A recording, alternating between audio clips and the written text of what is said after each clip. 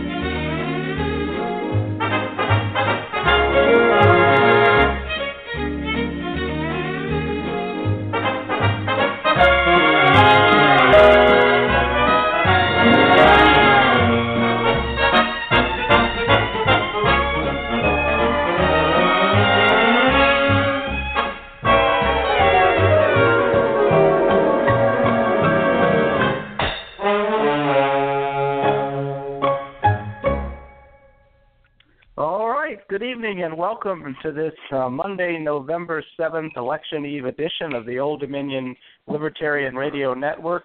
Jeffry Sanford is on the line with me tonight, and we're hoping that Andy Craig will be able to call in from the airport as he awaits his flight to Albuquerque.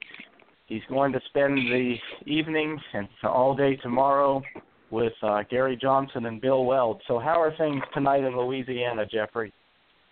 Hey, Joe, it's doing great over here. Looking forward to the big day tomorrow. I know everybody is. It's a day we just really, I think everyone got to the point where they just want to see it get behind us. I mean, I say not everybody. we libertarians have lived this stuff all year, but I got a phone call tonight. Yeah, I got a phone call tonight from the Johnson Weld campaign. I actually got two. I got an automated message from Gary, and I got a real live caller who asked me if I would please vote for Gary and Bill tomorrow and help get out the vote. I said I'm going to be at my polling location all day, and she told me that she'd been making, this was probably 4 o'clock when I got her call, she said she'd been making calls since 12 noon, and she hadn't gotten one person that said they weren't going to vote for Gary. I know my son walked in and said all of his kindergarten class is voting for Gary Johnson. Kindergarten. So that was sort of nice to know that we got the young people behind us. Yes, we do. Tonight's guest that we have with us is a Virginia Libertarian, and we're going to have him on in just a moment. Rick Sincere, he's the the senior contributor at BearingDrift.com and a former member of the Charlottesville Electoral Board. And we're looking forward to having him on to discuss the election in just a moment. But Jeffrey, did you have anything you wanted to bring up before we get our guest on the air?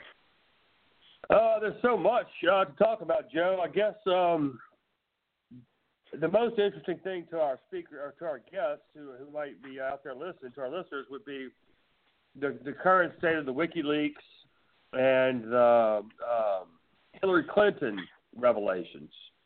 The latest I've heard is sort of tame as far as what I could follow up on relative to some of the speculation that was out there at the end of last week.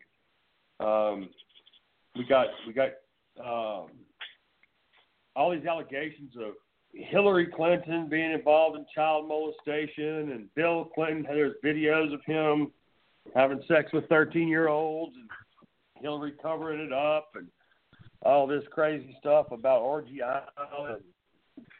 And, yeah, the plane. I mean, it's crazy. It's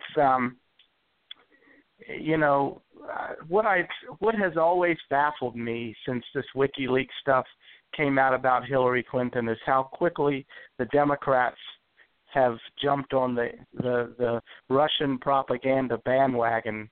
Yet when WikiLeaks was bringing out all this information about George W. Bush, it was more accurate than the Bible.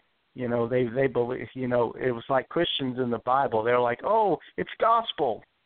You know, well, you know, when all the funny point about Comey too. I mean, Comey, like when Comey came out and said that he was going to reopen. First of all, when he said that Hillary was not guilty of anything and it was plain as day she was guilty of obstruction of justice.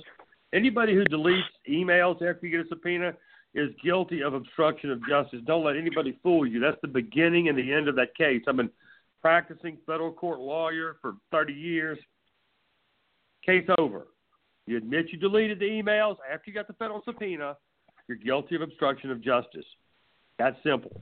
Okay, so when Comey said they weren't going to do anything, it was just that obvious to anybody who knows anything that he was covering her up.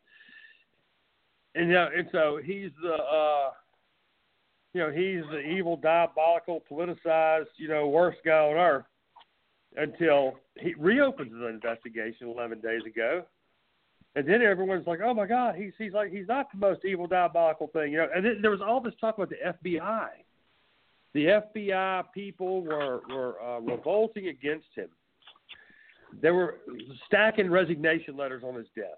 His wife was telling him that he had to do something to preserve his reputation and to regain his credibility and, just preserve his place in history until Saturday. When all of a sudden he announces that they've read 650,000 emails in 6 days, and Clinton's really okay again. In the meantime, what happened in those 6 days? What happened in those 6 days? We found out that he got a $12 million gift, Clinton Foundation, from Morocco. The King of Morocco gave him $12 million, the Clinton Foundation, and we found out that Qatar gave $1 million. Hillary herself sent an email out saying that Qatar and Saudi Arabia are funding ISIS. We got that on WikiLeaks. WikiLeaks has been really the savior of the day. God bless Julian Assange. He's been so great throughout all this period of time. And, regardless, our media, everyone always used to call CNN the Clinton News Network, but now we know it's the Clinton News Network. Not only did they leak the questions to Hillary before the debates, now we learn in this is the latest, greatest WikiLeaks that I could find today, was that they sat down and worked with the DNC to figure out what questions to ask Trump. Now, that's a big thing. If you're me, I'm a lawyer. We practice cross-examination. We get ready to see how we can string these people up ahead of time. When you sit down with the enemy, sitting down with Hillary, thinking of Trump's enemy, to figure out how you can screw Trump, that is as sold out as it gets. So they can fire Donald Brazil last week, but when it comes out that they were sitting down with the DNC to figure out how to interview Trump, a big deal against me. And they're still claiming that they never gave Donna Brazile any questions. That if she leaked the question to the Clinton campaign, it was merely coincidence that it happened to be a question that was asked. You know. So more Clinton information I got today. Jay-Z and Beyonce. Clinton paid him $67 million to endorse her. Now we all know that getting endorsements is big business, but when you can command a $67 million endorsement fee, you did something. So more power to Jay-Z. Well, and you know what's so funny about that is that they probably would have endorsed her for free. She's stupid. Exactly, Joe. And that's the crazy thing. These people, they're running around totally retarded. They don't know where the hell shit or go blind. It's crazy, and that shows you how it's not these politicians, their personalities. It's bigger. The problems are bigger than the personalities of the politicians. We're not fighting these people, these crazy people. We're fighting much bigger problems, much higher than them. I really believe we are fighting the Soros of the world. Yeah, well, let's bring Rick Sincere on and get his take on stuff that's been going on in this election and what he thinks is going to happen tomorrow, because that's really what we want to know about is tomorrow. So, good evening, Rick. How are you? I'm doing fine. How are you all? We're great. Great. Great, Rick, thanks for joining us. First question out of the gate, I'll put you on the spot. What do you think is going to happen tomorrow at the polls? Well, I think overall across the country, Hillary Clinton will win at least 300 electoral votes. Donald Trump will be embarrassed, as he deserves to be. Gary Johnson will probably get about 4 or 5% nationwide. I hope it's at least 5%, because that'll help gain the Libertarian Party ballot access in a number of states and also qualify the party for federal matching funds in future elections, which the party can refuse to take, of course, but at least the qualification is a real shot in the arm for us. Yeah, that's going to be an argument for another day. I know that even at this convention that we had back in May, they had a lot of people there saying, you know, we don't want 5% because then we're going to get money that we don't want. I think Darryl Perry called it a government welfare check. Well, the way I look at it is the government stole it from us to begin with. We might as well take it back. Yes, I agree. I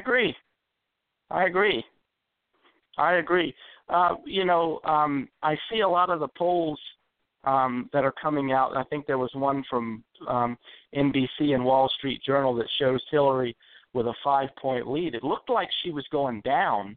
And when you look at stuff from Breitbart and other Trump surrogates, they have her tanking. And when you look at stuff from her and her people, they have Trump tanking. So it's hard to know what's going on.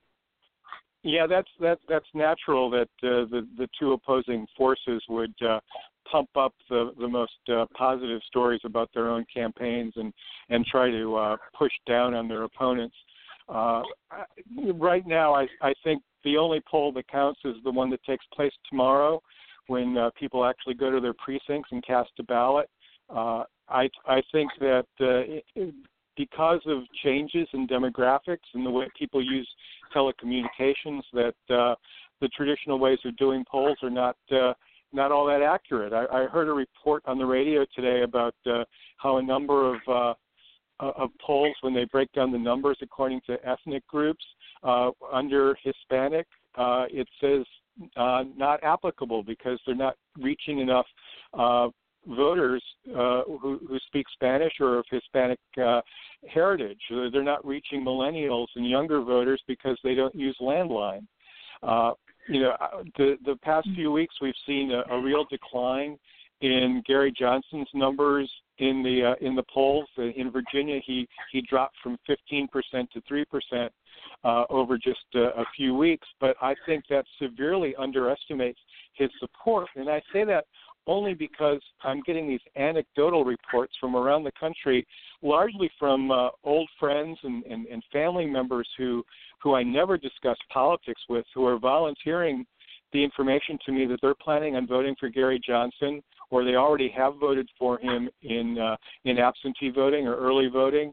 And these are people who have never told me what their political preference is, but for the most part, they tend to be conservatives in their personal lives and in their politics. These are people who normally would be voting for a Republican candidate, but I'm hearing this from people in Florida and Wisconsin and in Nevada and other places around the country where I've got friends and classmates and family members, and these are not people who are being called by the polling organizations. Well, do you think that what the polling companies are doing is intentional, or they're just not keeping up with the times? It's not intentional. Their reputation is based on accuracy, and it's not just in politics either. These are polling companies that do surveys for corporations and nonprofits, and they need to be as accurate as possible if they want to continue to do business. It's just a matter of changing demographics and changing technologies that they've not been able to adjust to yet. They're trying their best, but they certainly do not intentionally skew the polls because their reputations are on the line. The last thing you want to be is the polling organization that was had the worst predictive ability in a major election. You want to be able to predict things accurately if you want to get business in years to come. Yeah, well, I noticed. Go ahead. I'm sorry. Go ahead, Joe. You noticed something. I don't want to interrupt you. Go ahead. Yeah, I was just going to say that when the polling companies, when the Commission on Presidential Debates first came out with their list of polling companies that they were going to use to determine whether or not a candidate would get on the debate stage, I made a prediction even before that. I said once they know which polling companies are going to be used, those polling companies are going to fool with their numbers so that Gary doesn't get on board. And of course, the Trump people said, "Oh no, that's not at all what's happening. No." And then as soon as Trump started going down in the polls, they started crying foul and saying, "Oh well, the polls are rigged. They're in favor of Hillary Clinton, and they're skewing the numbers to fit Hillary Clinton." But I honestly think it's exactly what you said, Rick. They have to be honest and forthright, or they're not going to get any business. Yeah, or they have to be able to oversample or the way that their client tells them to. So you have to be able to get the truth, or you have to be able to get the result, depending on who's paying you for what. Well, I don't think that's entirely accurate. I mean, like I say, these polling companies, most of their money does not come from politics. It comes from businesses that want to know whether their customers are buying grapefruits or Chevrolets or canned vegetables, and they live and die on their reputations. I used to do some polling myself in Virginia. And it was important to keep that reputation intact. Otherwise, people are not going to come to you to offer you their business. Speaking of reputation, what do you think about the Clinton News Network? Clinton News Network over these WikiLeaks over the last few weeks. Do they have any credibility left? I think CNN has a lot more credibility than some of the fake websites you see on Facebook, which are put together by Macedonian teenagers regurgitating pro-Trump propaganda. I would take Anderson Cooper over Breitbart at any time. Unfortunately, I knew Andrew Breitbart, and I'm sure he's rolling over in his grave seeing what's happened to his network of websites. They've completely gone over to the dark side. What do you think about about William Weld stepping up in favor of Hillary Rodham Clinton there last week. How did you take his statement that of support?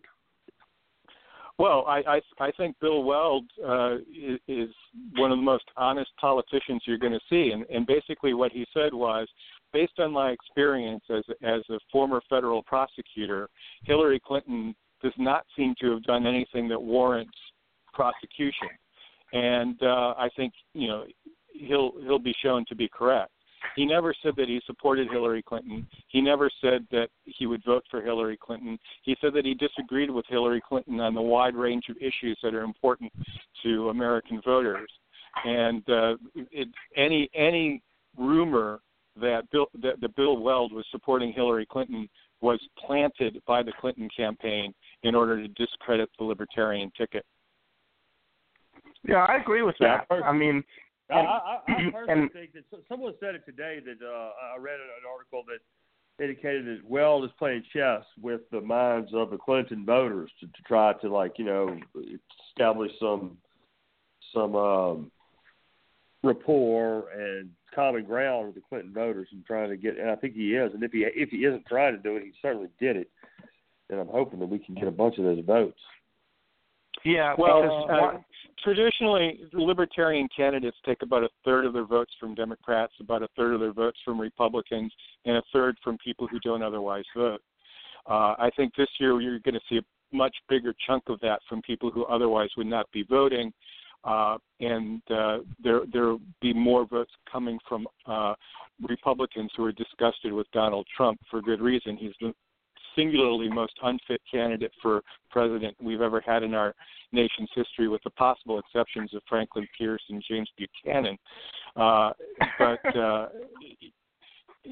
Hillary, and I think there was a hope that Gary Johnson and Bill Weld will pull some support from Bernie Sanders supporters because of issues like war and peace and the war on drugs. But the Sanders supporters in general seem to have lined up firmly behind Hillary Clinton because Bernie Sanders himself did. Although I note news reports today that two Democratic electors in Washington State who are former supporters of Bernie Sanders have announced that if Hillary wins Washington, they will not vote for her in the Electoral College, which will be really interesting if it's a close election. But if it is a close election, those two guys will have the most pressure put on them of any two people in the United States, probably including a lot of death threats. Yeah, have you seen Go ahead, Jeffrey. I was just going to say, have you seen these different articles that transpose the crowd of a Trump crowd of 100,000 to a Hillary Clinton or one of her surrogates crowd of like 1,000 people? I mean, how do you explain that vast difference? I mean, I've got an explanation, but what's your explanation for the throngs that get out to see Trump and nobody comes out to see Hillary? I think the reason is that Donald Trump is far more entertaining than Hillary Clinton is, and people are willing to take off time from work and taking care of their kids to go see Trump rather than Hillary, because you never know what's going to come out of Trump's mouth. But Hillary delivers a stump speech. She does not stumble. Hillary Clinton is a highly disciplined candidate, exactly the opposite of Donald Trump. And the other thing is that the Hillary Clinton supporters are out there knocking on doors, stuffing envelopes, making phone calls, and doing all the GOT efforts that Donald Trump did not invest in. People sitting in a rally are not getting their candidate elected. People sitting in a rally, if they want to get their candidate elected, they should be knocking on doors, making phone calls, and stuffing envelopes and giving money. You can't read anything out of the number of people who show up at a Donald Trump rally in terms of how it will translate into a vote, on Election Day. Well, the other thing that people, yeah, and one thing that somebody mentioned to me, and I think it's partly correct, is that a majority of those people at a Trump rally A, they're Republicans, and B, they were going to vote for whoever the Republican nominee was anyway, even if it was Jeb Bush. So you can't win with with just those people behind. I'm not sure about that. I think the Trump rallies are a lot like a Grateful Dead concert. There are people who follow Trump around and go to his rallies because it's a traveling circus. In fact, I think I read an article about how many people have been to more than one Trump rally and multiple Trump rallies, and they'll go from Florida to North Carolina to Pennsylvania just to follow their idol around. And there's a lot of there aren't that many individuals compared to there are fewer individual people going to these Trump rallies than there are people who are going to multiple rallies. Yeah, that makes sense. That certainly does. I mean, one of the big questions that I want to ask is that why is the vote for Johnson Weld so important right now? What, to your mind, what's the most important reason why we should vote for Johnson Weld as opposed to a Clinton or a Trump, depending on what side of the spectrum you land on? Well, I think the reason to vote for Johnson and Weld is the two most highly qualified candidates to run for president this year, and they're right on the issues. And they deserve our votes because they are morally superior to Hillary Clinton and Donald Trump. What about the vote on the TPP, and what about their position on the TPP? What do you say to those people who say that the Trans-Pacific Partnership is a relinquishment of our sovereignty, and anybody that would be in favor of the TPP is not a real American? Well, I would say they were wrong because being in favor of free trade is the pro-American position. And Gary Johnson and Bill Weld are the only candidates who currently support free trade. Both Donald Trump has upended traditional Republican support for free trade, and Hillary Clinton has reversed her position on free trade. And I think it's terrific that Johnson and Weld are actually supporting the TPP in the face of the other two parties abandoning their traditional support for jobs and commerce. We should not be supporting policies that prevent individuals in the United States doing business with individuals in Japan or Taiwan or the Philippines or Chile or Canada or Mexico or any of those other countries that are participating in the TPP. I mean, we really don't want all that business to go to China, do we? Because the whole point of the TPP is to reduce China's influence in that region and to give individuals the right to trade with each other without being obstructed by tariffs and quotas. Support for the TPP is a support for the individual. Yeah, I noticed that. I noticed that when Gary's numbers were pretty high in the polls, and like he was I think at one point he was 13 or 14% nationwide or something like that, and he was really heavily talking about the TPP, and so was Bill Weld. And I remember Donald Trump came out at one of his rallies and he said something to the effect of, free trade is not always fair trade, folks. And there are some candidates who don't seem to get that. And he never would say Gary Johnson and Bill Weld, but I had a feeling he was talking about that. Crowd just cheered and cheered. And the reason I say that is because right after he gave that speech, I saw all these Trumpkins on Facebook saying the same thing. Free trade is not fair trade, and I wish Gary Johnson would understand that. And, we had to tell them, well, the Cato Institute supports the TPP, and they're one of the biggest libertarian think tanks in the world. So stick it in your ear, Well, fair trade is just code for managed trade, in which government decides who the winners and losers are. Free trade is when individuals and businesses decide who the winners and losers are, rather than letting bureaucrats in Washington make those decisions. Yep. Thank you. So, yeah. What do you think about the idea of Trump's wall? I live down here in Trump land, and I get a lot of these questions myself. And I've got some very strong ideas about Trump's wall. But what do you say about it, Rick? I'm not sure I understood your question. You're a little bit muffled there. I'm sorry. I've got you on my speakerphone so my kid can hear while I'm doing it. But I said, how do you feel about Trump's wall? But he's talking about the wall that Trump wants to build.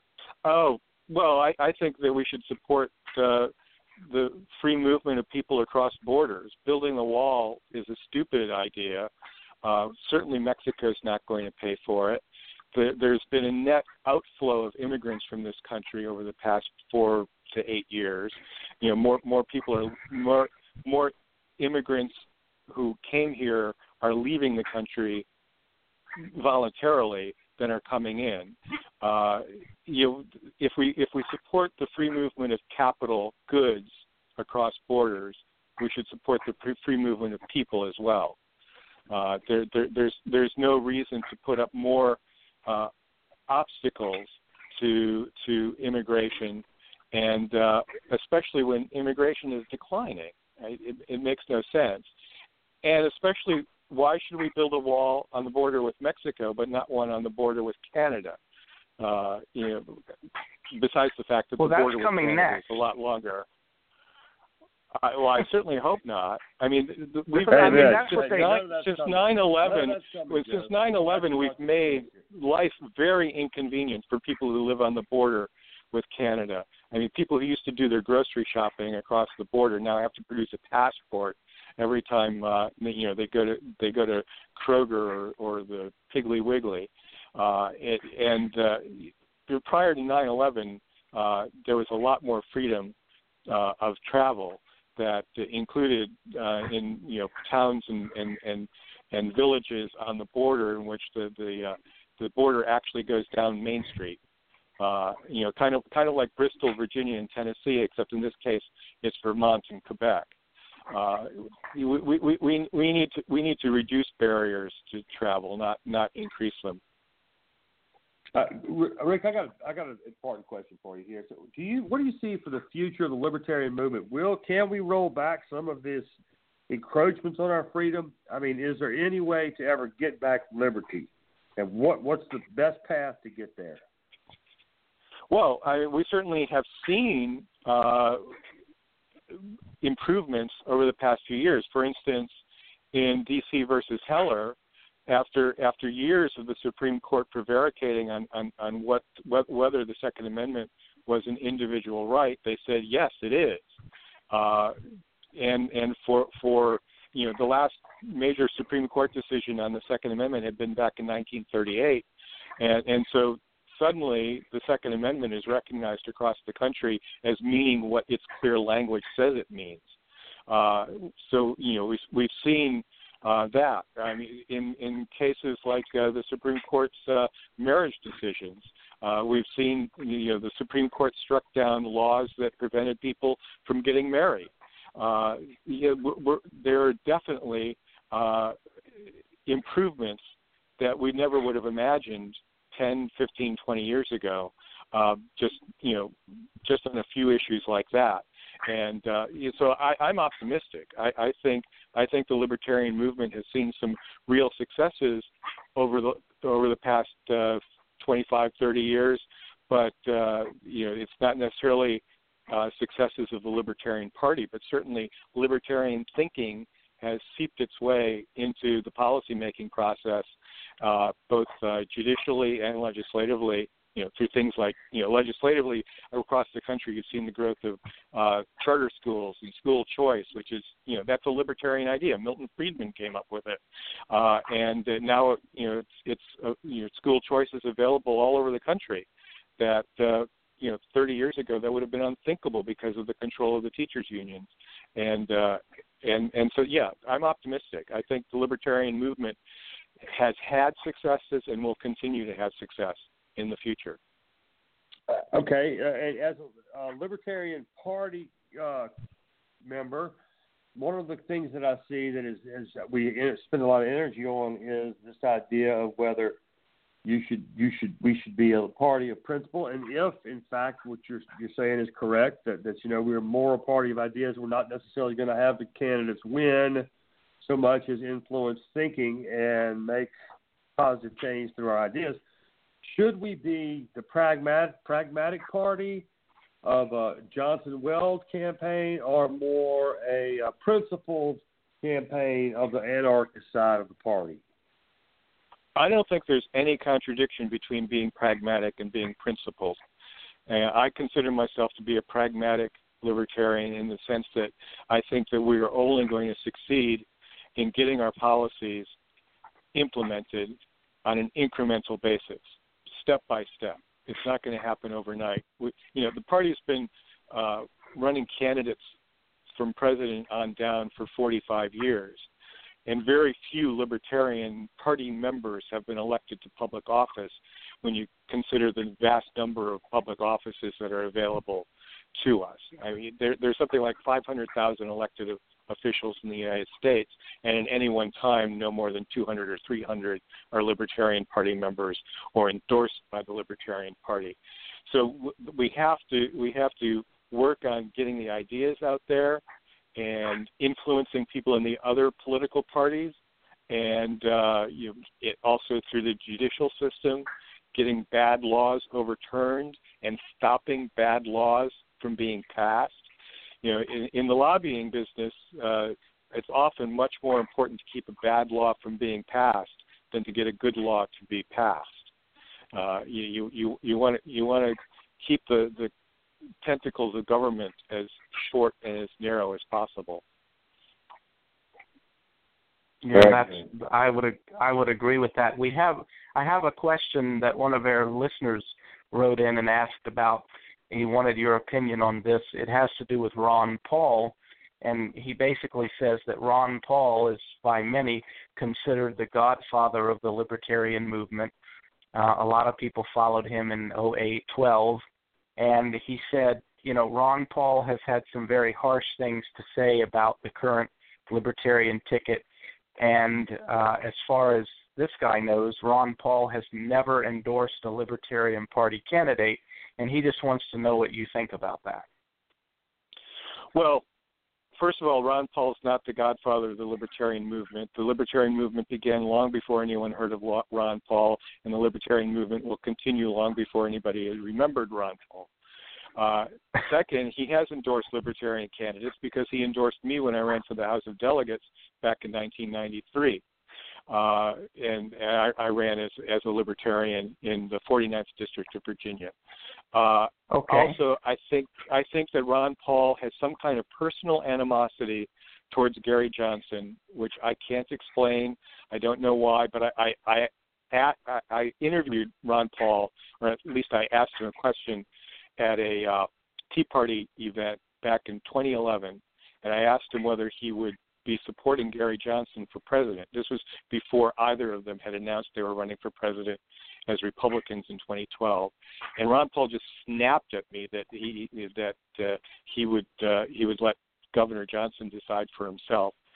There's some, I don't understand it. I don't understand why, but Ron Paul just personally dislikes Gary Johnson, and and he says crazy things like Jill Stein is more libertarian than Gary Johnson, and Jill Stein is a socialist. I don't think Ron Paul has any credibility anymore as far as being a leader of the libertarian movement. What about Rand Paul? Yeah, I think Rand Paul falls into that pragmatic category. I would have supported him if he were the Republican nominee, and anybody but Gary Johnson had been the Libertarian nominee. But Rand Paul, I think he's been cowed by the religious right and social conservatives to take positions that are antithetical with his own political philosophy. We'll see how he does in his reelection campaign for the U.S. Senate, and see whether over the next 6 years he introduces and champions legislation from a libertarian point of view. I think it's very useful to have somebody like Rand Paul in the Congress as a leader of the libertarian movement, even if he's not presidential material. I mean, we need people with libertarian leanings like Rand Paul, Justin Amash, Mike Lee in Congress. I wish back in 2014 that Gary Johnson had run for the U.S. Senate. I think if Gary Johnson were a senator today, not only would he be in a much better position to be elected president, but he would have done some good on Capitol Hill in preventing bad legislation and perhaps introducing good legislation that could have been passed. But Gary, I've talked to Gary about it, and he never saw himself as one of 100. He's more of an executive type rather than a legislative type. But I think Senator Gary Johnson would have been a great addition to Congress. Yeah, I agree with that. What about Julian Assange? What would you say his place is in the libertarian movement at the moment? What should be his due coming out of this presidential election? How should the United States policy direct itself towards Assange? And what do we owe him? Well, I don't think there's any indication that Julian Assange is a libertarian.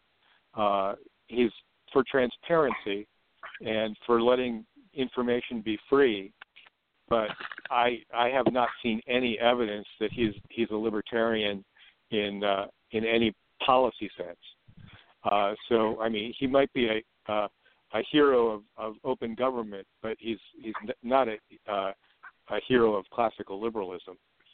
Yeah, but slow down there, because my point would be, my response would be that if we don't have a hero on the First Amendment, we don't get to the Second Amendment. And so if he's spending all of his energy protecting the freedom of speech and the freedom of information and the truth of the information that the people get, we don't have anything behind him. So to me, he's the number one libertarian in the world, but that's just me. Yeah, I mean, obviously he stands for positions that are libertarian, but I mean, there are a lot of people who take libertarian positions on individual issues who are not libertarian in the wider sense of the word. I mean, they are not seamless garment libertarians, if you get my drift. There are people I know who are strongly anti-war, but they're also socialists. They're libertarian when they say we should not intervene in the affairs of other countries, but then they turn around and say, but we need national health care. Those are not libertarians. I mean, yes, right. Well, a perfect example of healthcare. I'm sorry. What did you say, Jeffrey? I was just saying, Rick, finish. Rick, I didn't mean to interrupt. No, I finished with what I was saying. Okay, my question is, what do you think about the affordable health care that Obama has brought us, and where do we stand now on that as a Libertarian Party? What kind of issue does it present to the next president, and what's coming next? Is there any chance of regaining liberty in health care? Well, I think as we see the Affordable Care Act collapse under its own weight, there will be people looking for solutions place it. On the one hand, you've got people who are saying, well, we need a single-payer system. And that may have been the intent all along, to create a government monstrosity that could not succeed. And so when the Democrats take control of the government, they'll say, well, we just need single-payer, like they have in Canada or the UK. But on the other hand, this will present a marvelous opportunity, especially at the state level, where insurance companies are pulling out of the marketplaces, for local libertarian parties to say, there are free market solutions to the healthcare problem. Let's consider them. And there are a lot of openings for state legislatures to adopt policies and pass laws that can show that there are alternatives to both the single-payer system and to Obamacare, and this can trickle up to Congress. I was on another radio show earlier today, and this question came up, and someone was complaining about how the Republicans have talked about repealing and replacing Obamacare since, basically the beginning of the Obama administration, but they haven't really presented any solutions. And I pointed out that the Republicans, people like Paul Ryan, have introduced health care bills, alternatives to the Affordable Care Act, even before the Affordable Care Act was presented to Congress, and they just haven't passed. And they've been grandstanding too much about repealing about Obamacare and not talking enough about the free market solutions that are embedded in bills that they've already introduced. And these are bills that have libertarian influences, but they're not being discussed because they think they need to repeal Obamacare first. What they should be doing is they should be passing amendments to the Affordable Care Act and whittling it around the edges until it's whittled down to nothing and it's replaced with free market solutions. But they've been playing politics with it rather than being serious policymakers. Well, that's what Bill Weld says. In one of his speeches, he was talking about how the Republican Party gets these really young candidates to run for office as a congressman or a senator or whatever, and they get up there and the first thing they say is, if you elect me, I'm going to go to Washington and repeal Obamacare. And he says that's nonsense. They're not going to do that, but it whips up their base and it gets everybody excited, and then they get nominated, and if they happen to win and go to Washington, the last thing they do is repeal Obamacare, and it's not even the last thing because it ain't going to happen. Right. Yeah. It's one of those stupid things that people say. It's one of those. Right. It's an old song. If I'm not mistaken, I think the Republican House of Representatives has voted 42 times to repeal Obamacare, and it's never even got to a floor vote in the U.S. Senate, and it certainly would not have been signed into law by President Obama. It's all grandstanding. It has nothing to do with policymaking. Yes, that's true. One thing I wanted to mention, the first time that I ever learned about you, Rick, was during the Sarvis campaign. In fact, it was right after Sarvis had been nominated as the Libertarian candidate for governor of Virginia, and somebody sent me a video of you interviewing Ken Cuccinelli, and you asked him if he was going to debate the Libertarian candidate, and he flat out said, "Oh no, I'm not going to, because he's only going to get 1 or 2%. Why should I debate him?" And and nobody else, I don't think anybody else in the entire time that Robert Sarvis was running for governor asked Ken Cuccinelli that question, but you did. Oh, well, I don't remember that particular interview, but I didn't realize I was the only person who had asked him that question. I do remember talking to Ken about that. I didn't realize that it turned up on video. I know I probably have an audio recording of it, but that's interesting. It might have been audio and not video. I just remember it. Yeah. So, but yeah, I think that would probably have been on Labor Day in 2013 when both Rob Sarvis and Ken Cuccinelli were at the Labor Day Festival in Buena Vista, which is the traditional start of the campaign season in Virginia. And yeah, I definitely did ask Ken that question, and he flat out said, "I don't want to debate him." But I did introduce the two of them that day, and I got some pictures of them together smiling. Yes, I remember that. Yeah. Rick, what can you tell the voters relative to the down ticket races? What should we be looking for? Who should we try to? What are the indicators of the candidates we should choose from the down ticket races relative to the nationally? Not any particular race, but well, unfortunately here in Virginia, there are no Libertarian candidates on the ballot other than president, which is really unfortunate because I think Gary Johnson would have had some coattails this year that would have assisted congressional candidates. And I think you said Andy Craig's going to be on the line later, and he's running for Congress in Wisconsin. They've got a really good candidate recruitment program in the Wisconsin LP. They've got people running up and down the ticket, and so it's important to vote for Libertarian candidates. Now, when there's not a Libertarian candidate on the ballot, you've got to find the candidate who's closest. And here, I'm in the 5th Congressional District of Virginia. There's an open seat. Democrat Jane Dittmar, member of the Albemarle County Board of Supervisors, State Senator Tom Garrett. I've interviewed Tom Garrett a couple times. He actually called me up once, and we talked on the phone for about 2 hours. He and I don't see eye to eye on everything, but he's introduced legislation to legalize marijuana. He's introduced legislation to repeal Virginia's outdated and unconstitutional sodomy law. He talks like a small government conservative. We disagree on immigration policy.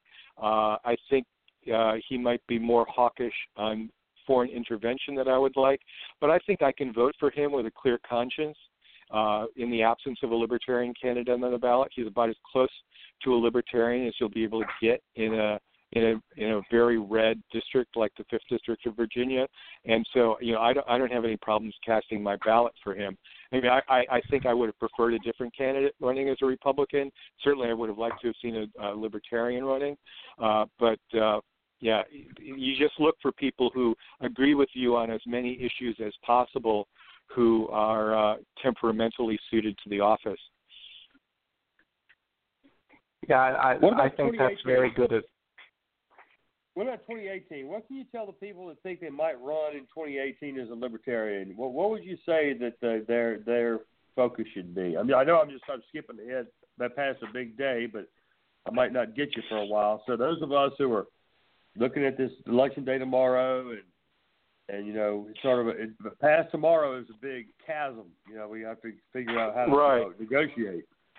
The 2018 campaign begins on Wednesday. Speaking from my experience as a person who's run for office as a Libertarian 3 times, and as a person who's been observing candidates in elections for a long time now, a Libertarian candidate should not put the burden on himself to teach everything about libertarianism to his constituents. Leave that to the think tanks and the university professors. You should choose 3 key issues that you emphasize over and over again, and they should be as closely targeted to your own community and constituency as possible. There are going to be some places where a Libertarian candidate runs, like San Francisco, where you don't want to emphasize that you're pro-gun rights. But you may want to emphasize that you're pro-gay marriage, for instance. If you're running in some district in Texas, then you do emphasize that you're more in favor of gun rights than your Democratic opponent would be, and you don't run on the social issues. You run on anti-regulation. You need to know your constituents, and you also need to know those constituents who are most alienated and dissatisfied parties, and see what will appeal to them, because you're going to have to peel away votes from Democrats and Republicans in order to have a tangible impact on the election results or even get elected. And so you have to be narrowly focused on the issues, very repetitive to the point of being bored with yourself, and then just move on from there. Don't be afraid to answer questions about other issues, but to the extent you can, always bring it back to the 3 key issues that you've chosen to be the focus and theme of your campaign. What have you run for in the past as a Libertarian, and what might you run for in the future? I don't plan on running for anything in the future, but I've run for the Virginia House of Delegates twice, in a special election in 1991 and the general election in 1993, and I also ran for Arlington County Treasurer in 1991 in the general election. But Running for office is a game for much younger people than me. I prefer to work behind the scenes. I know what you mean. Do you see an obligation on people to run, especially the younger people who see a problem? Do you feel like, we all have an obligation to run independent of these two parties and have us apparently so under the thumb of international forces? I don't think that everybody has an obligation to run. I think you do have an obligation to support your libertarian candidates, whether they're capital L or small L libertarian, wherever you can. I think that it's important for the Libertarian Party to have as many candidates on the ballot as possible, even if that means just running paper candidates. People who are willing to put their names on the ballot but are not as willing to go out and campaign. Because I think there was a real missed opportunity here in Virginia this year where not a single candidate got on the ballot for U.S. Congress. It's not that hard to run for a House of Representatives seat in terms of ballot access. You only need 1,500 signatures. And the fact that nobody was able to achieve that is a real disappointment. And we could have achieved a lot this year even with paper candidates, because we would have been able to see the level of support among voters in Virginia by seeing how many people voted for Gary Johnson and for a congressional candidate, with this much attention being drawn to the Libertarian Party and Libertarian candidates this year. And I'll tell you, it really disturbs me that I've seen so many comments on social media about the Libertarian Party in which people say things like, all they do is they run a candidate for president every 4 years. Why don't they run people for other offices? And I slap my head and I say, there are 300 elected libertarians in the country right now. There have been thousands of people elected as libertarians in the past 45 years. We don't just run a candidate for president every 4 years, but the party is not succeeding in letting people know about that. And it's because we're not recruiting candidates even to run as paper candidates in down ballot races. And certainly, in Virginia, where we have our legislative elections in odd-numbered years, if we don't run at least 10 or 15 candidates around the Commonwealth for the House of Delegates next year, we've failed as a political party. The purpose of a political party is to run candidates for public office who will move public policy in a libertarian direction. And if you don't have candidates for public office, you're not moving public policy in a libertarian direction. Amen. Amen. Okay, one last question. It's a two-part question. Okay, you stated earlier you thought Hillary's going to run away with it tomorrow, and then some of the more hopeful of us, myself included, say it's going to be down to the wire, 269. We'll throw it into the House, and Gary Johnson will win presidency, and we win tomorrow. But what is in your mind? Yeah, I mean that's I'm an ultimate optimist. I'm going to tell you this, okay? So, but what in your mind is the state of the Libertarian Party going forward past tomorrow under your scenario and under my scenario? Well, certainly under my scenario, we need to build on whatever gains were made this year. And I'll give you an example in terms of press attention. It's been unprecedented. When I went to the LP National Convention in Orlando, I talked to Nick Sarwark, the national chairman, and he pointed out that requests for press credentials for this year's convention were more than 10 times the number that had ever been requested in any previous national libertarian convention. It was like 200 compared to 20. The number of national television appearances by Gary Johnson or Bill Weld or both of them together has never, no libertarian candidate has ever got that kind of attention in the past. I mean, MSNBC, CNN, Fox, Joe Scarborough show, you name it, they've been on it. The Colbert and Stephen Colbert show. Unfortunately, I don't think they made it to the Tonight Show with Jimmy Fallon, but I know they were on Jimmy Kimmel's late night show. So this kind of attention, we got to build on that. so we have to look for a candidate for president in 4 years who can also appeal to the news media and the entertainment media. I don't know who that's going to be. Gary has said he's not running for office again. Bill Weld will not be running for office again. Whether it was anybody who ran for president this year for the Libertarian nomination or if somebody else will emerge, it might be one of the state legislators who have left the Republican Party and joined the Libertarian Party in especially Western states, who may emerge as our most likely candidate for president in 4 years. We need to run more candidates for public office between now and 2020 so that people know the Libertarian Party is more than just a presidential platform.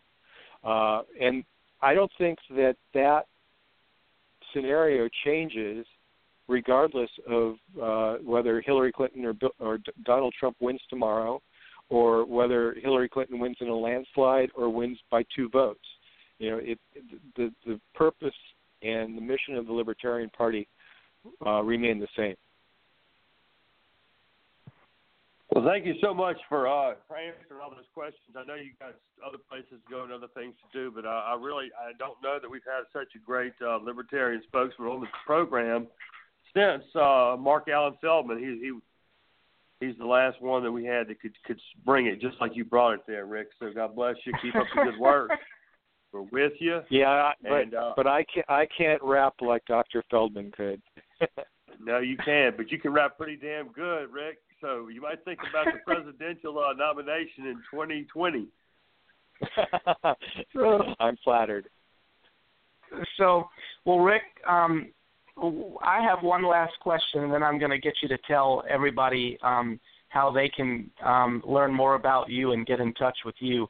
Do you know anything about this vote trading stuff? I see ads on Facebook, like where they say if you're a Trump voter who wants to vote for Johnson, we'll match you up with a voter who wants to vote for Hillary Clinton or who's a Hillary supporter.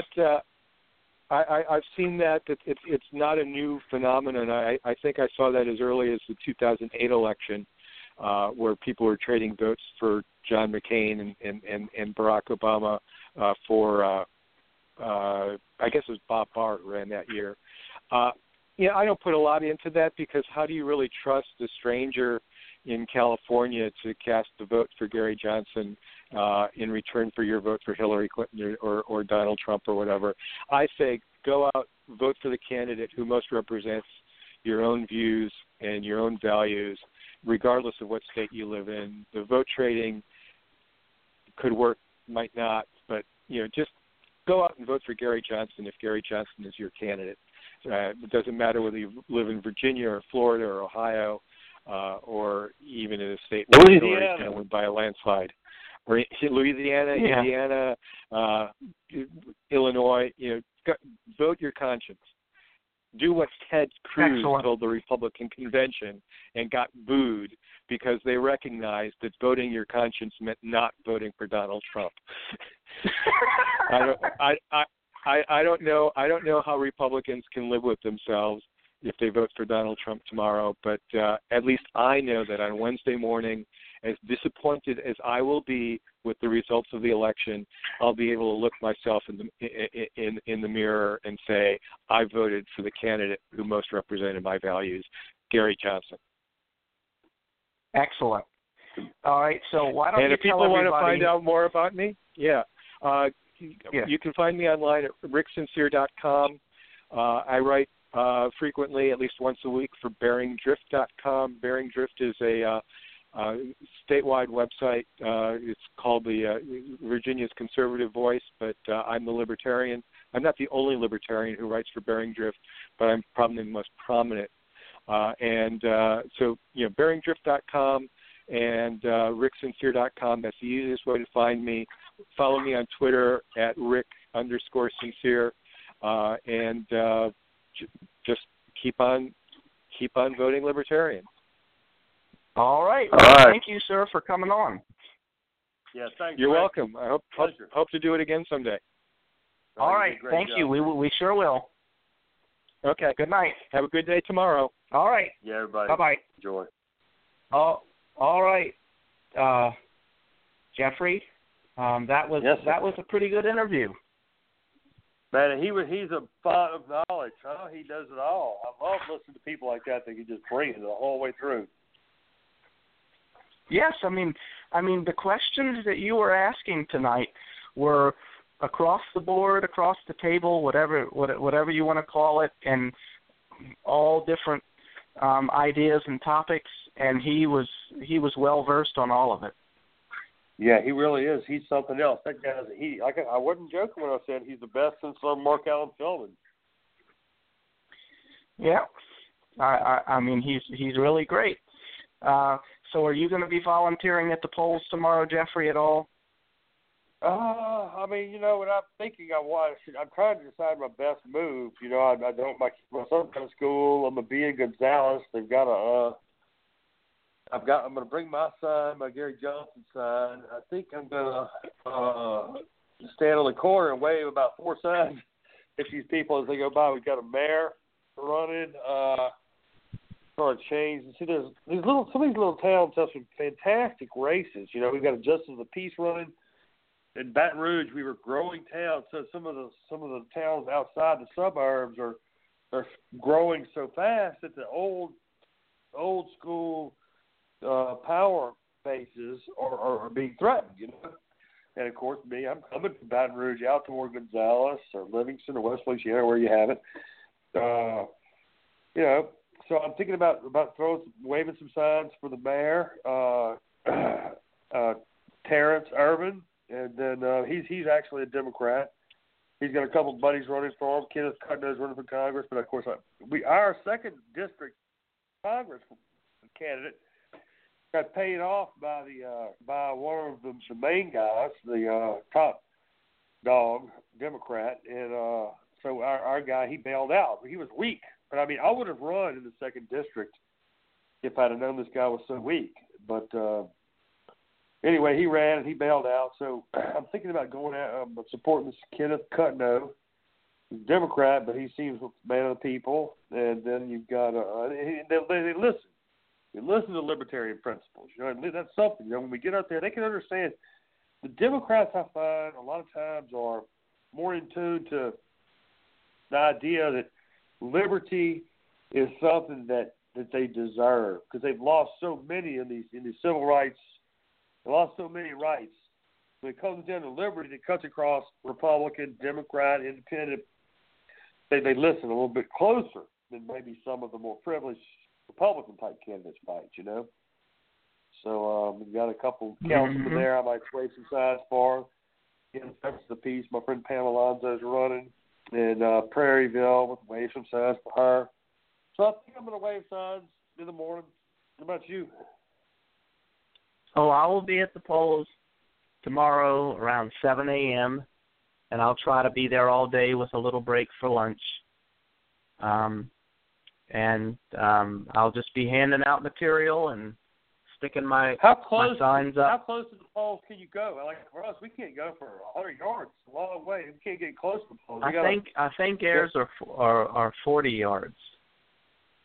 These yards are like 400 feet. We have to be waving signs down the street, or we can be poll watching. But if we're poll watching, we can't say anything, can't do anything. Just kind of watch. Yeah.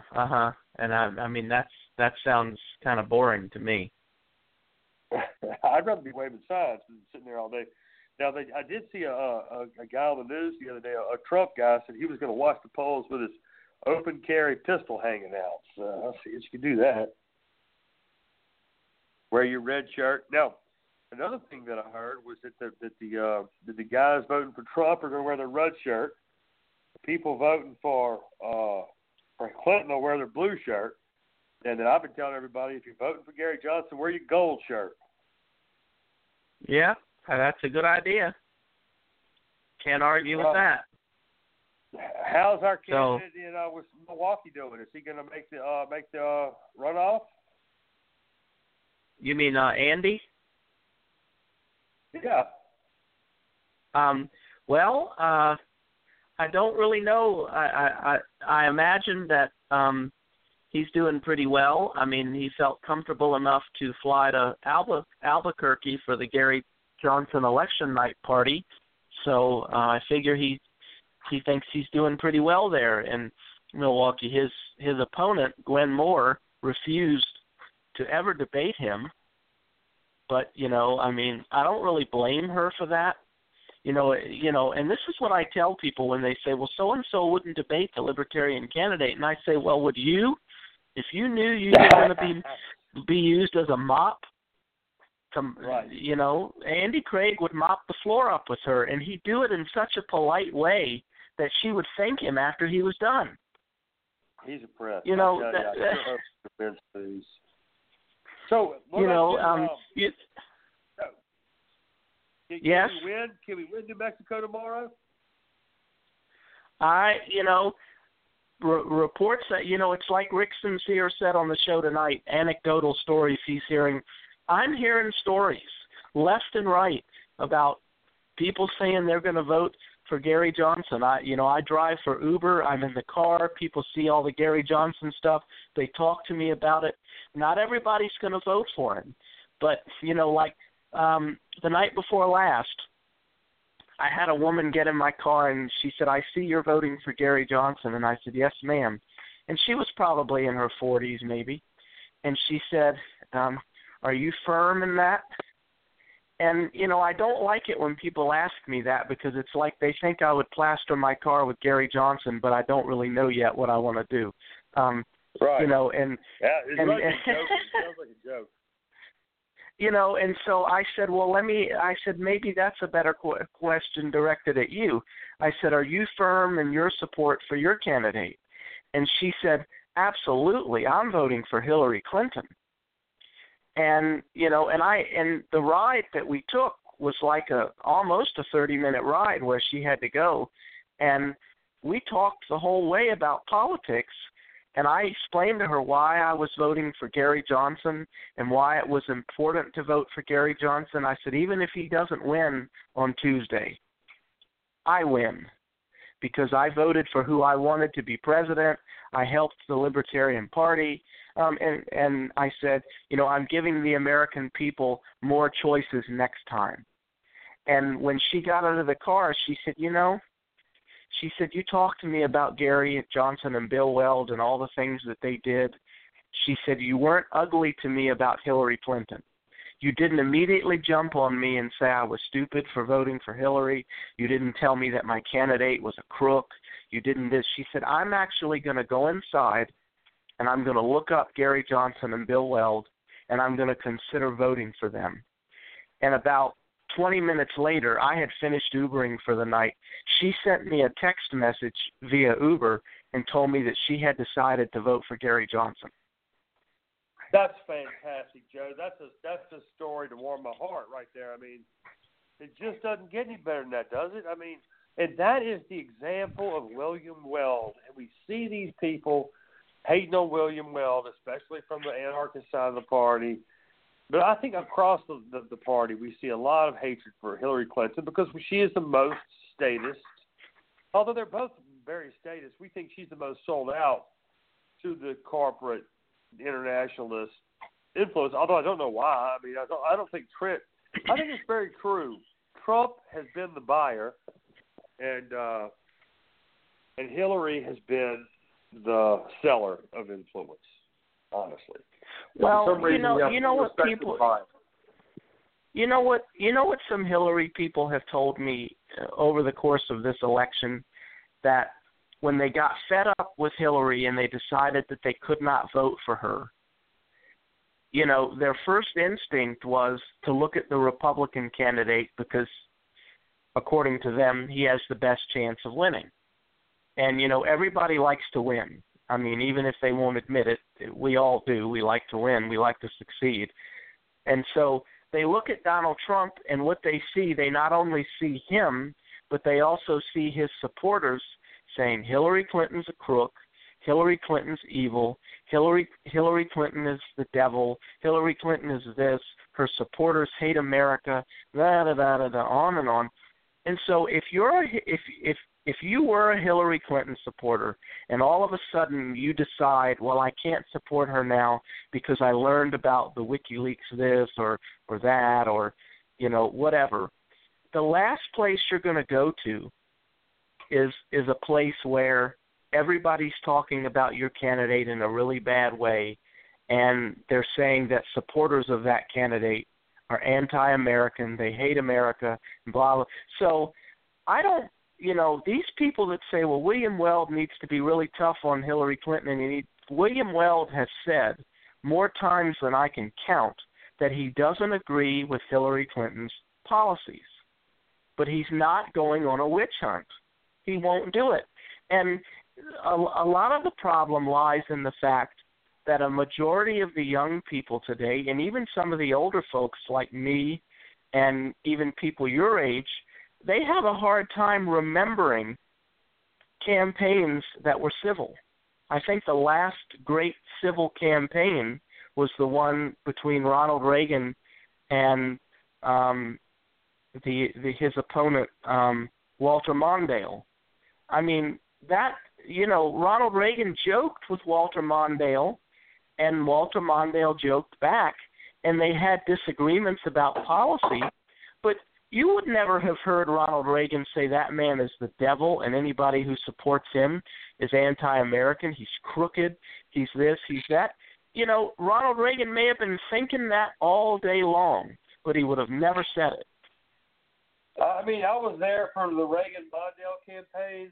In my mind, in my feelings, it felt pretty nasty. I mean, I don't remember any specifics about like what each side was saying, but Mondale down here he might have been almost as bad as Hillary as far as the emotional energy against him. You know what I'm saying? I mean, that just tells you where we're at.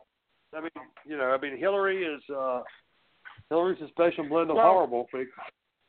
Well, see, the problem you have now is you have two candidates who aren't worth crap. I mean, they are worthless. Hillary, see, here's the thing. Donald Trump has absolutely zero qualifications to be president. Zero. Hillary Clinton has a resume that looks great if I was looking at resumes for people and I looked at her resume, I would say, wonderful, I want to meet this woman. But the minute I met her and the minute she started describing to me exactly what she did when she was in all those positions, you talk about deflating a balloon. I mean, there's nothing there beyond the paper. And so, I mean, you've got two really bad candidates who are playing off of each other. There was I don't remember if it was a Saturday Night Live skit or a skit from another one of those sketch comedy shows where you had one candidate on one side and one candidate on the other, and they would be arguing back and forth with each other, and then you could hear what they were thinking, and Hillary was saying, I am just the worst candidate ever. I've got to convince the people out there in the audience that Donald Trump is worse than me, because that's the only way I'm going to get elected is if they think he's worse than me. And then you go over to Donald Trump, and he's saying similar things. I'm as crooked as the day is long. I've bought and sold politicians ever since I got in the public eye, but I've got to make it look like she's more crooked than I am because that's the only way I'm going to get elected. And that's exactly what's going on. And people don't know how to process. People don't know how to process the nice guy in the room. Exactly. They don't. It's crazy. Have you seen the last Trump campaign ad of the campaign? Have you seen that last thing he did? I have not. Well, tell me about it. This is the thing. America is ruined. We've been victimized. Our country has been destroyed by these corrupt politicians in D.C. We all feel this. We feel it. I feel it. We have been screwed. Our politicians have sold us out to all these people. So, the Saudis, Israelis. Just our whole government has been bought and sold multinational corporations, and all the WikiLeaks prove that Hillary Clinton, who is the icon of selling America out to these foreign interests, is proven to have done so in the WikiLeaks, and so these. I think a lot of people down here, and this is why I'm giving them a little bit more credit now than I did before, the Trump supporters.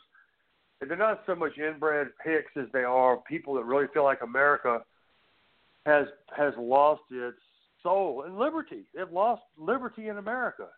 And a lot of my friends and so forth that are supporting Trump, even Mom this week, she's been strong Gary Johnson the whole time. This week she starts talking about how, this last thing about Trump, we might need to vote for Trump just because he brings a force against all these international influences peddling, the people that buy out our Congress. People look at Trump as if he's somehow a force against that. And, if he is, God bless him, because he certainly does claim to be. But then again, you hear somebody like Rick Sincere say Trump's going down 300 to nothing. That doesn't sound too good for the Trumpsters. I guess the only hope we have is that coming out of this election, Gary Johnson and Bill Weld have built enough of a name for us that we can have a chance to be competitive in 2020 if we don't win New Mexico and Alaska, because I still think we can win New Mexico, Alaska, North Dakota, South Dakota. Well, a guy who, and I can't remember his name. It was in 2012, and he was on Facebook, and he predicted things like that all the time, and he said, a lot of people. That was his business, predicting election outcomes and stuff like that. He was a Dick Morris kind of guy, and he said, a lot of people don't want to go out on a limb with these types of things because, they don't want to, the day after the election, they don't want to be so, well, you told us blah, blah, blah, and it ended up happening like this. And so he said a lot of times people will play it safe in this game. And they will say, well, this is going to happen or that's going to happen because they're trying to play it safe. And who knows? I remember after the 2012 election, Dick Morris predicted that he kept saying over and over on Fox News that Romney was going to win in a landslide and hands down. And then Romney didn't win. And so what did Dick Morris say? Well, I had to say that because you wouldn't have voted for him if I didn't. Well, apparently they didn't vote for him, or Romney would have won. Right. That's right. You look at Romney, how Romney went down in flames. A lot of Republicans thought Romney. I never thought Romney had a prayer. Not from the very first time I saw him running away from Adam Kokesh. Adam Kokesh coming out of the front door, asked him a couple questions. Romney ran back inside. Adam Kokesh ran around to the back door, coming out the back door. I said, no, that guy was no president at all. He's totally screwed. Which brings me to one of my last questions is what do you see for 2020 in the presidential race? Let's assume that we don't win tomorrow, okay? And I'm not willing to give up and don't give in at all, but say we don't win tomorrow. And I say if I win, throw it into the House. Because for us, if we win New Mexico and any other state, we won. I think we'll win the election if we can win New Mexico and any other state. But say we don't win.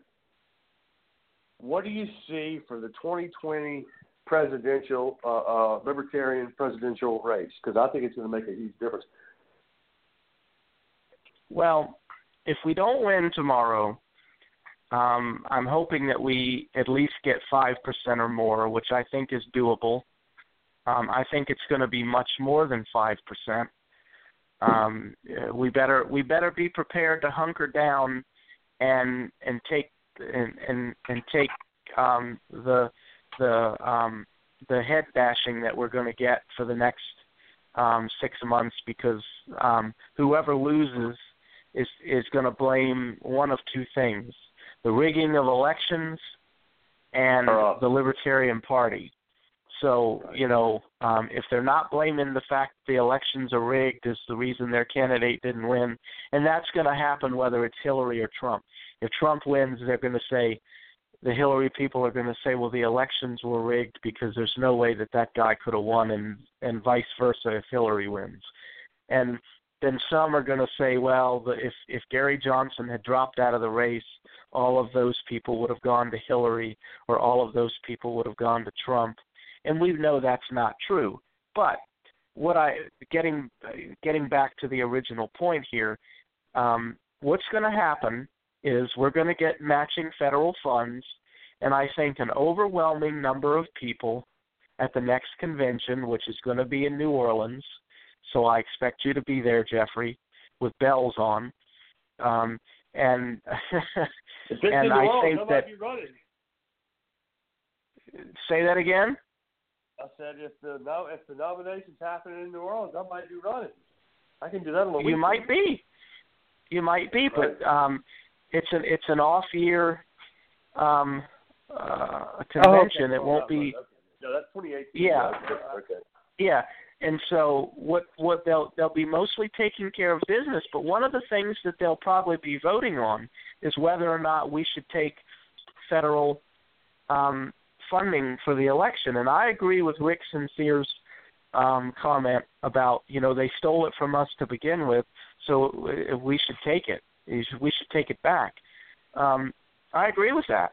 Now, see, the anarchists and the diehards in the party that say, no, we shouldn't take that money because it's a great big government welfare check. Well, those are the same people that say if you get more than 1% of the vote, that's unacceptable because that means you had to get more than just libertarians voting for you. And if you're a candidate that group of people that say they're not voting for Gary Johnson, they're the ones that are staying home because Gary Johnson's not a real libertarian. So they're not even or they're going to vote for Darryl Perry in the 2 states that he managed to get on the ballot as a write-in. And write-in in Louisiana, even though we don't take write-ins for somebody like that. I mean, these people are so ridiculous. It's just not even funny. Well, but hey, the thing that gets me about the so-called purists, and I have air quotes around that, is that the moment you get involved in politics by either voting or supporting a candidate or being a candidate, you have given up the right to call yourself a purist, anarchist, or whatever, because you've already given into the system. And so unless you're going to absolutely sit at home and not vote, and again, if you don't want to vote, if you don't want to be involved in politics, then stay out of the Libertarian Party. The responsibility of this party is to run people for office and to get them elected. And I'm sorry, but I don't care if I was the only one that had to vote to choose the next president, and Darryl Perry was the only one on the ballot. Darryl Perry still wouldn't be president because I wouldn't vote for him. I mean, and is Darryl Perry a nice guy in person? Yeah, I mean, I met him. I shook his hand. But we're not ready for that. That's for the future when everybody has come a long way, and they don't want to hear that. But that's reality. Reality bites, but it is what it is. So I think because honestly, if Gary, what about Adam Kokesh? Adam's going to run in 2020. I mean, would you not vote for Adam because he wants to disband the U.S. government? Well, Adam Kokesh says, at least the last time I had any dealings with Adam Kokesh, Adam agreed to come on this show twice, and both times he never showed up.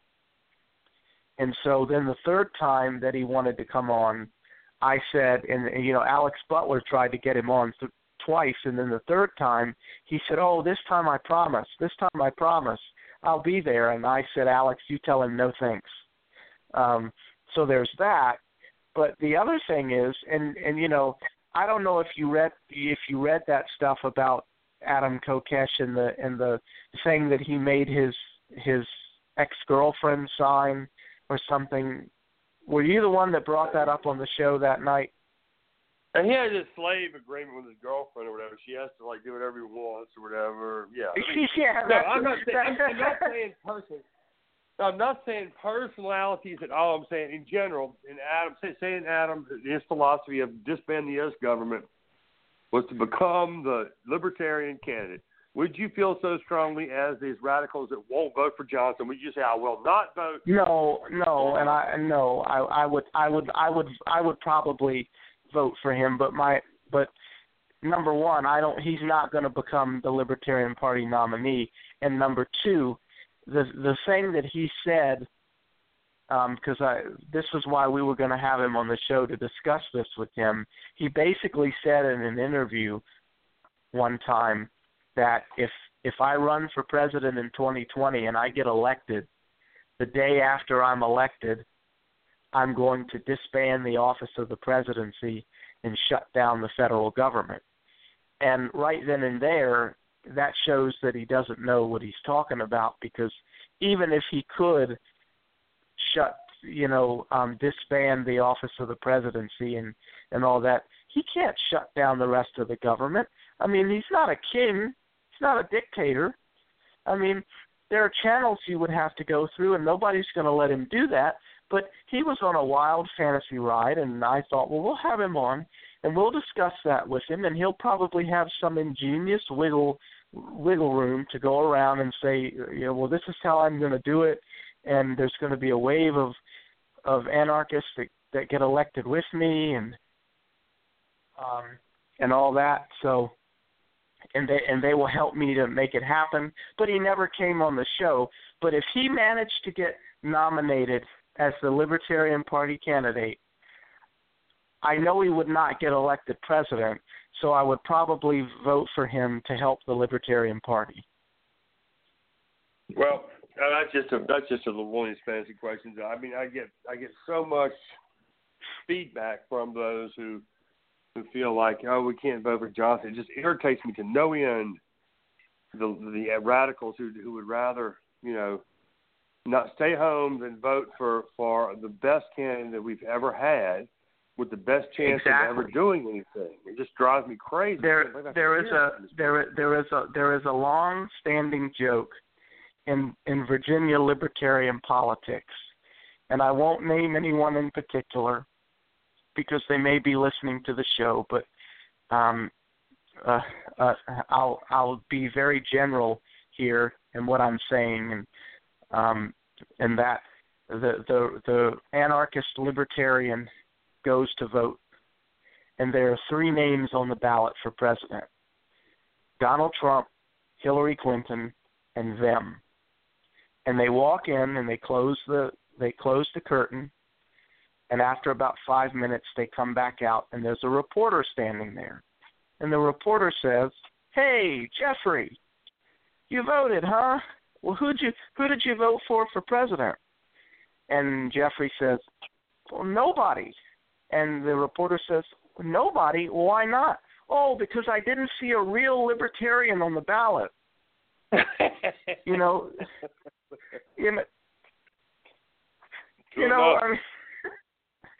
that's how silly it is. They're not even they can't even live up to their own standards. They can't. Yep. And they won't vote for Gary Johnson. Nazi gay cakes. Seriously, those people were not going to vote in the first place. They think that they have found a legitimate excuse that they can use to show why they're not voting. They haven't found one, but they've convinced themselves that they have. But they were not. These people who stand, bake the damn cake, and those people were not going to vote for Gary Johnson or Darryl Perry or anyone else. They were not going to vote. They're losers. They're damn Republicans. They want to vote for Trump, and they're just trying to fuck with us. That's also a possibility. And then they go around and they say, well, Gary Johnson's not libertarian, and you're messing up. I said, no. You're messing up things. because you're creating a lot of problems. You're not doing anything to help. You know, saying that you're going to stay at home and you're not going to vote, and that Gary Johnson is a libertarian, that's not helping anything. It's not helping anybody. It's not helping anything. And, well, it's making me feel good. Well, then good. You know what would make me feel good? If they would just shut up. You know. I'll tell you what. You know, I want to close the show on before the end of the election. I want to close the show on a big thank you to Gary Johnson. That guy, he came in saying he had stamina, that he had strength, that he climbed the 7 peaks from the 7 continents, and he's campaigning tonight. Right now, he has not let up. He has made mistakes, but he hasn't given up. He hasn't given back 1 inch. I'm so proud of him for standing up in the fight he's brought all the way through. And I'm proud of William Weld. Nobody told us William Weld was going to be a great libertarian philosopher. They said he's going to be a great VP candidate, and he has been. He's raised a lot of money. He's brought so much positive attention to us. He has held his character up for all the world. But with our power, with our party, he has shown himself and his great character to be aligned with us and believe in us.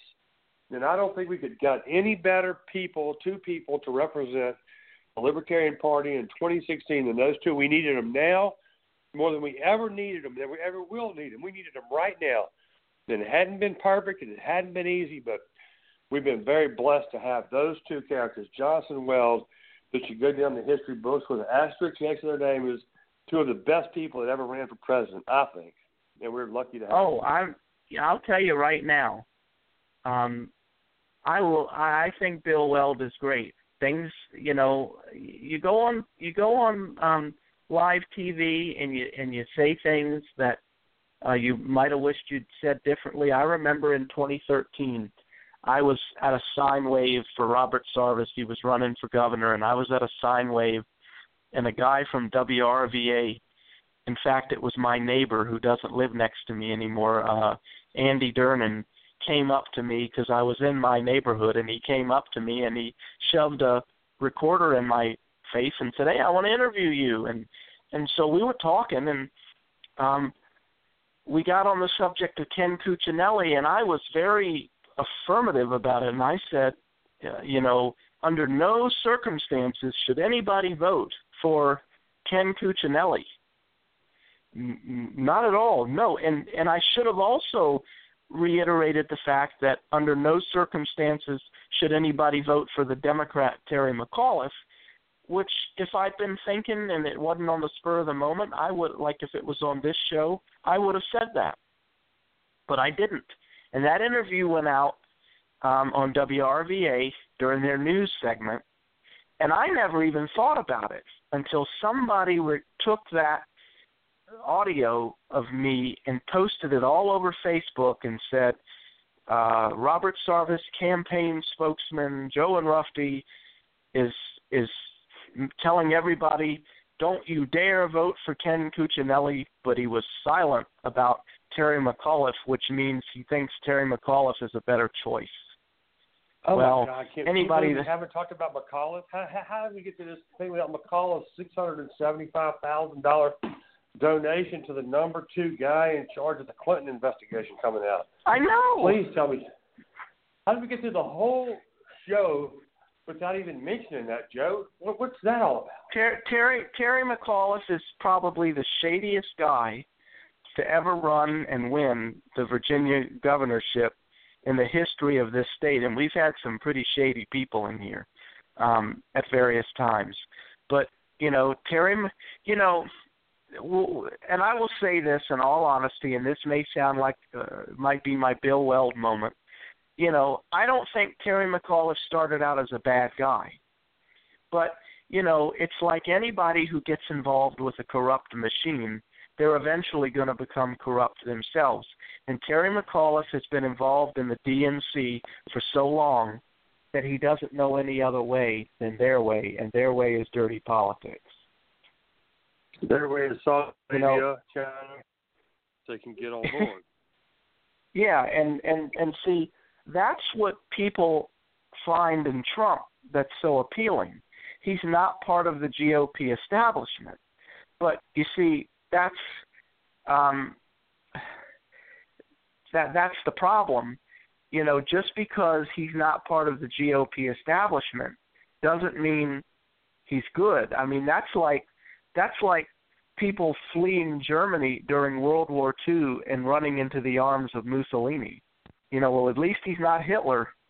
You know, I mean, you know, you know, that, you know, and Trump was very smart. I mean, he and I don't think for a minute that Trump is stupid and he makes these statements and then he goes, oh, maybe I shouldn't have said that. No, Trump doesn't care. Trump flat out does not care. You know, he doesn't care who he offends. He doesn't care what he says. He just doesn't care. And so he's a pretty smart guy. And he knows how to work the system. He knows how to play the system. And he doesn't really care if Hillary Clinton wins tomorrow. He does not. And if you want to know the truth about it, Hillary Clinton doesn't really care if Donald Trump wins tomorrow. There's no difference. Zero difference between the two of them. It doesn't matter. And that's what I needed to. I'm trying to tell these people. It's the same difference. Well, do you remember the video that Hillary Clinton did, the one about Between Two Ferns, and that guy Zach Garianopoulos or whatever his name is, he with the beard, he interviewed her, and he said, if Donald Trump wins, are you going to move to another country?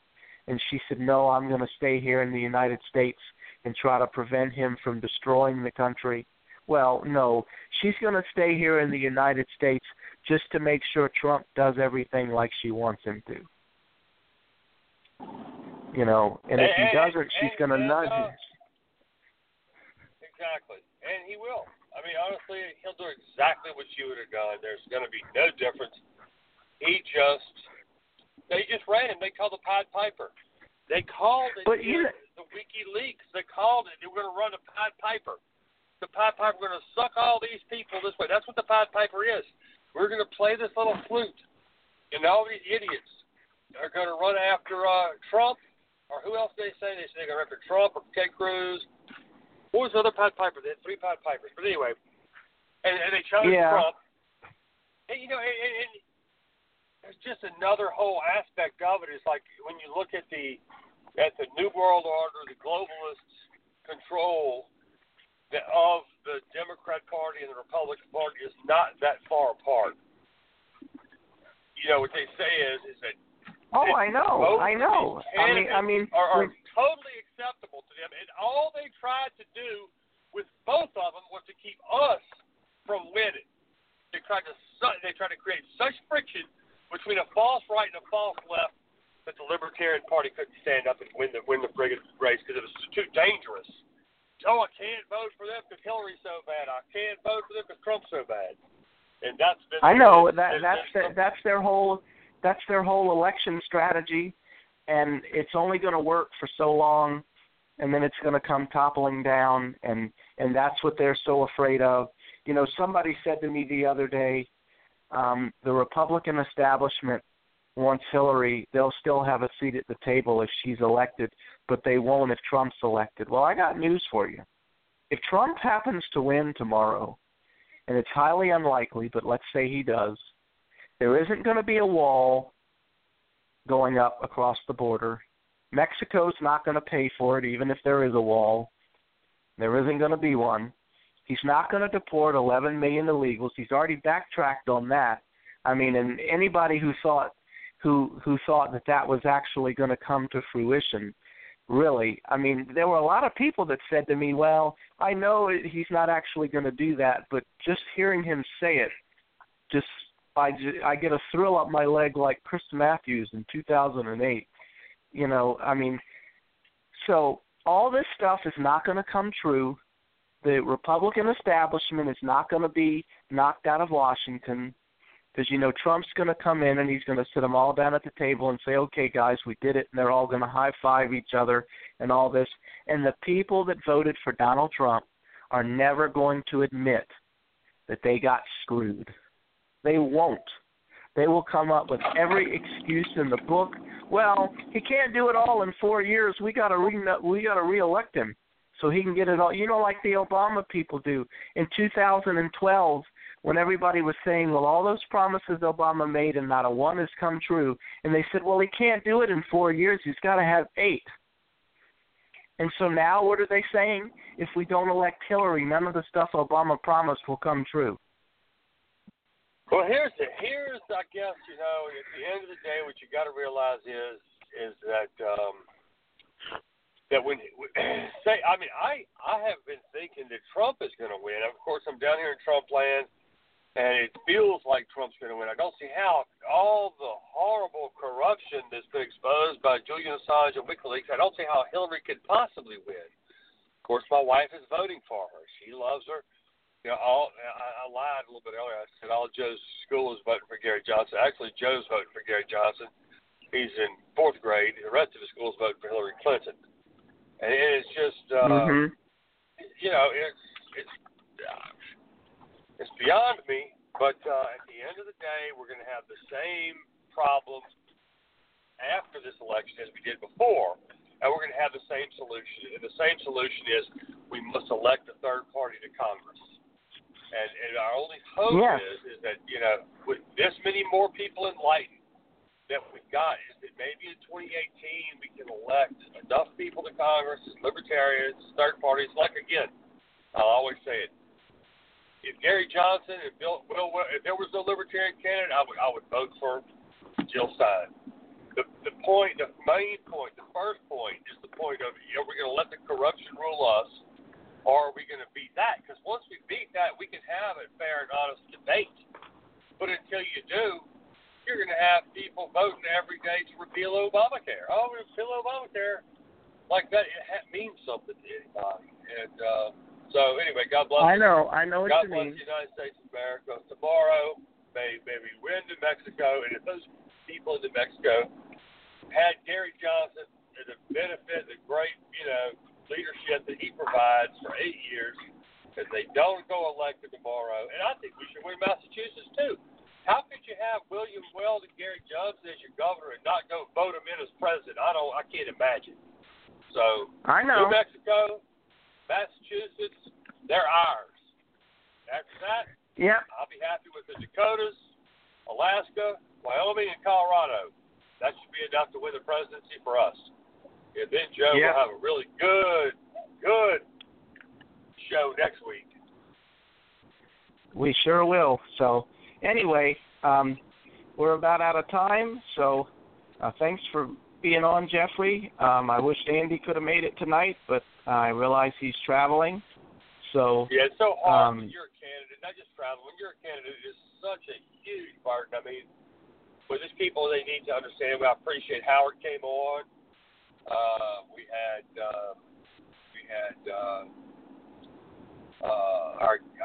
my good friend Guy McClendon, who ran the Johnson campaign, came on with us. And you know, we had these candidates. It's so stressful, it's so hard. Like I got into trying to help a few people run this time, and sort of felt it. Like the problem is standing up. Like I'm standing here. Like how can I get these people? Like it reminded me of when I ran. It's like one man against the whole world. And when you see a guy like Johnson and Weld stand up and do it, you know they take responsibility for their results. You know, on a presidential level, it's huge. So God bless all of us who ran as a libertarian, as an independent, as a third party candidate. And to the best, all the best success tomorrow and in the years to come. God bless you, Joe. I know you've been working your ass off and spreading the word. And, you know, it's a long-term thing. But you know what? When people feel like they're being heard, it makes a difference. You know, and a lot of people, when they say that we make a difference in the policy that changes, it's because people hear us and they love to hear the truth and want to vote for us. And they'll make our policy, the libertarian policy, prevail next year in the state legislature because they heard it this year. And it's funny, but it really is a labor of love and it's unrequited love. We might not ever win, but it's the fight that everybody sees in us by standing up and giving it to them that makes us win next year in the legislature. So, God bless you and keep up the good work. All right. Okay, well, we'll do it again soon. You have a good night and good luck tomorrow, Jeffrey. And everybody, please go out and vote tomorrow if you haven't already. God bless you. All right. Good night. Bye.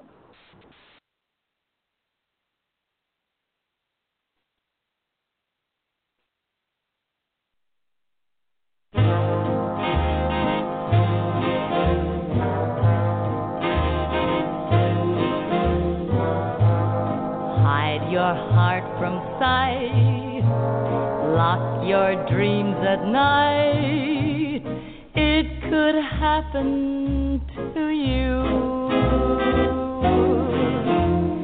Don't count stars or you might stumble. Someone drops a sigh and down you tumble. Keep away from spring, run when church bells ring. It could happen to you. All I did was wonder how your arms would be, and it happened to me.